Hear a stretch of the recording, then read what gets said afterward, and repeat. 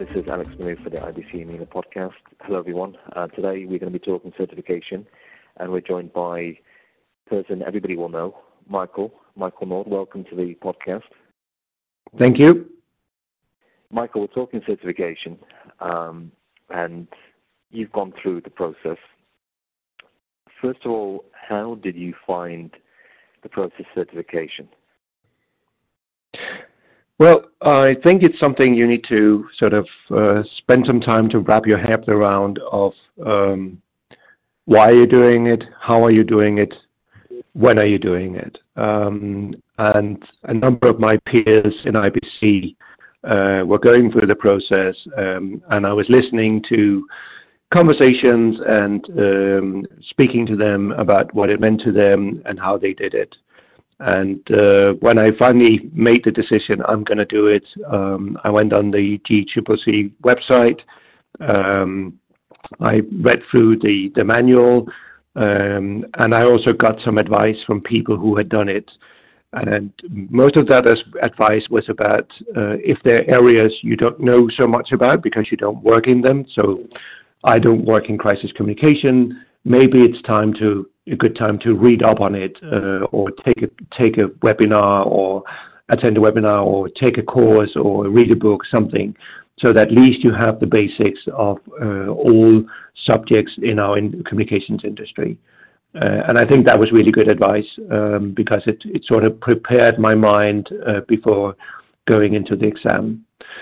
But then, of course, there's the whole process. You need to find out how you fill in the application. You need to go back, look at your career, what kind of trainings have you done in the last couple of years, both formal and informal. You also need a sponsor, so you need to find someone who would write a letter of recommendation. And then you submit all the papers and you get approved. And then the next step, of course, is finding the date. But I think once you get your head around it, once you start focusing, I think it's quite an easy process. How did you find the exam? I know for many of us, exams are a scary thought, but what was it like? What was the experience? I took the exam this summer during the IABC World Conference in Montreal, and I was nervous. I never liked exams, not even as a kid or as a teenager during my school exams, unless it was a subject that I really felt comfortable in. So it was mixed emotions, I must say, but I think the organizers were very good at creating a serene and quiet atmosphere. There was water in the room. Everyone had their own laptop available to them. And I think once you got going, the nerves sort of settled. The nerves came back, though, after having done the whole all the 100 questions. The nerves came back because then you suddenly realize you still have time, and maybe it's a good idea to go over the questions again. And then the nerves came because I started second guessing myself. Have I chosen the right answer? And I actually changed, I think, maybe 15, 20 of them. And then I went through them again and looked at them. And then after a little over 2.5 hours, I said, okay, stop. And I handed in my laptop and said, I'm done. I think it's interesting process because it makes you think about what it is we do.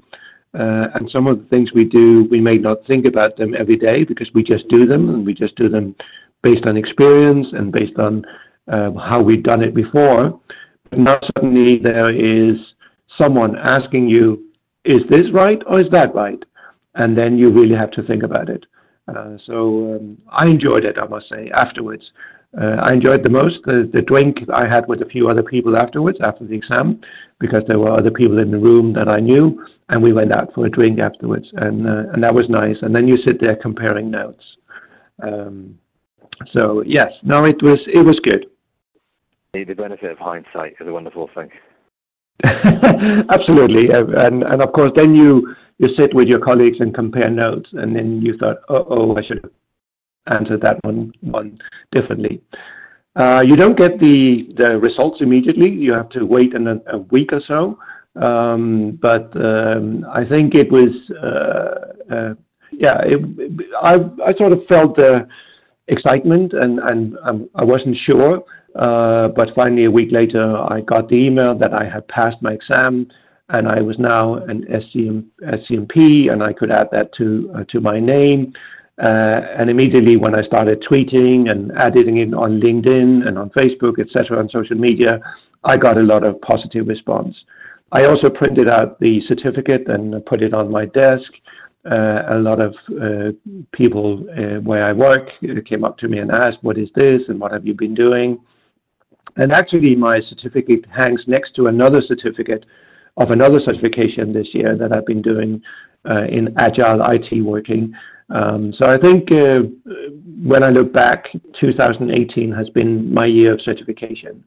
And I think I was a little hesitant at first, but now looking back, I think it's a good way of proving to myself, but also to my clients, to my colleagues, that I am a professional. I know what I'm doing. And it also helps me to be more sellable, you can say, to clients, to projects, etc. So, yeah. Well, I was going to ask about that because learning, we talk about lifelong learning, but it's not something that many of us or enough of us practice.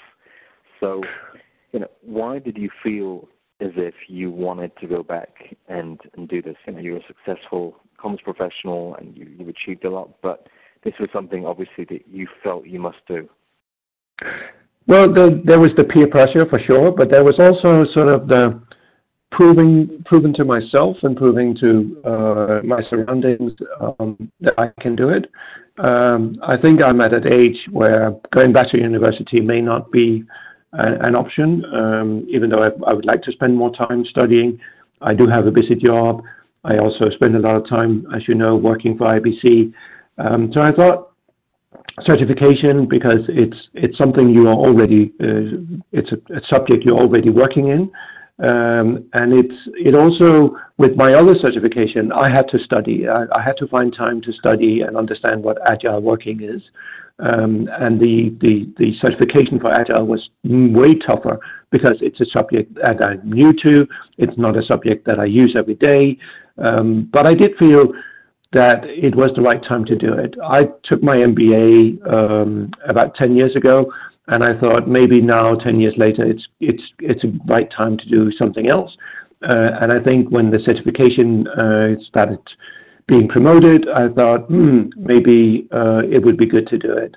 And I'm really happy I've done it because, as I said, it raised opportunities to have questions and conversations about what is certification, why should you do it, and also, as I just mentioned, it helps advance my career.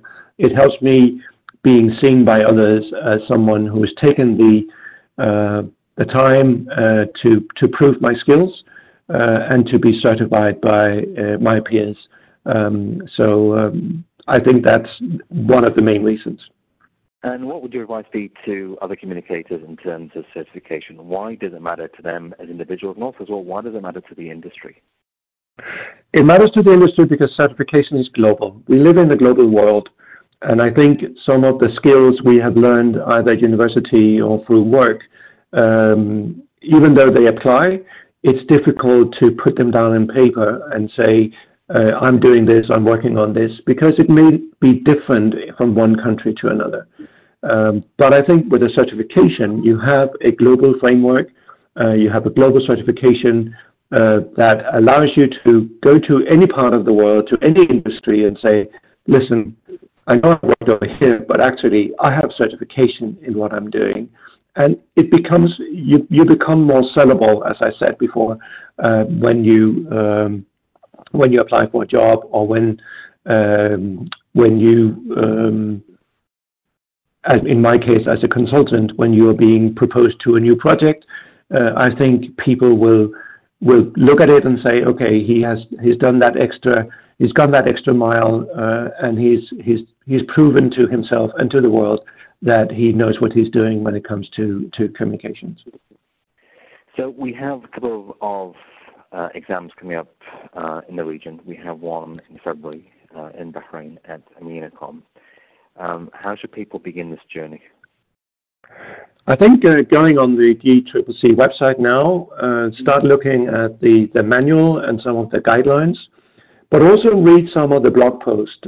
I posted a blog post back after my exam, and I think that takes you through the steps that I've been through. That doesn't mean they all apply to everyone, but it's a good way of thinking, how does this apply to me, and how do I prepare myself for it?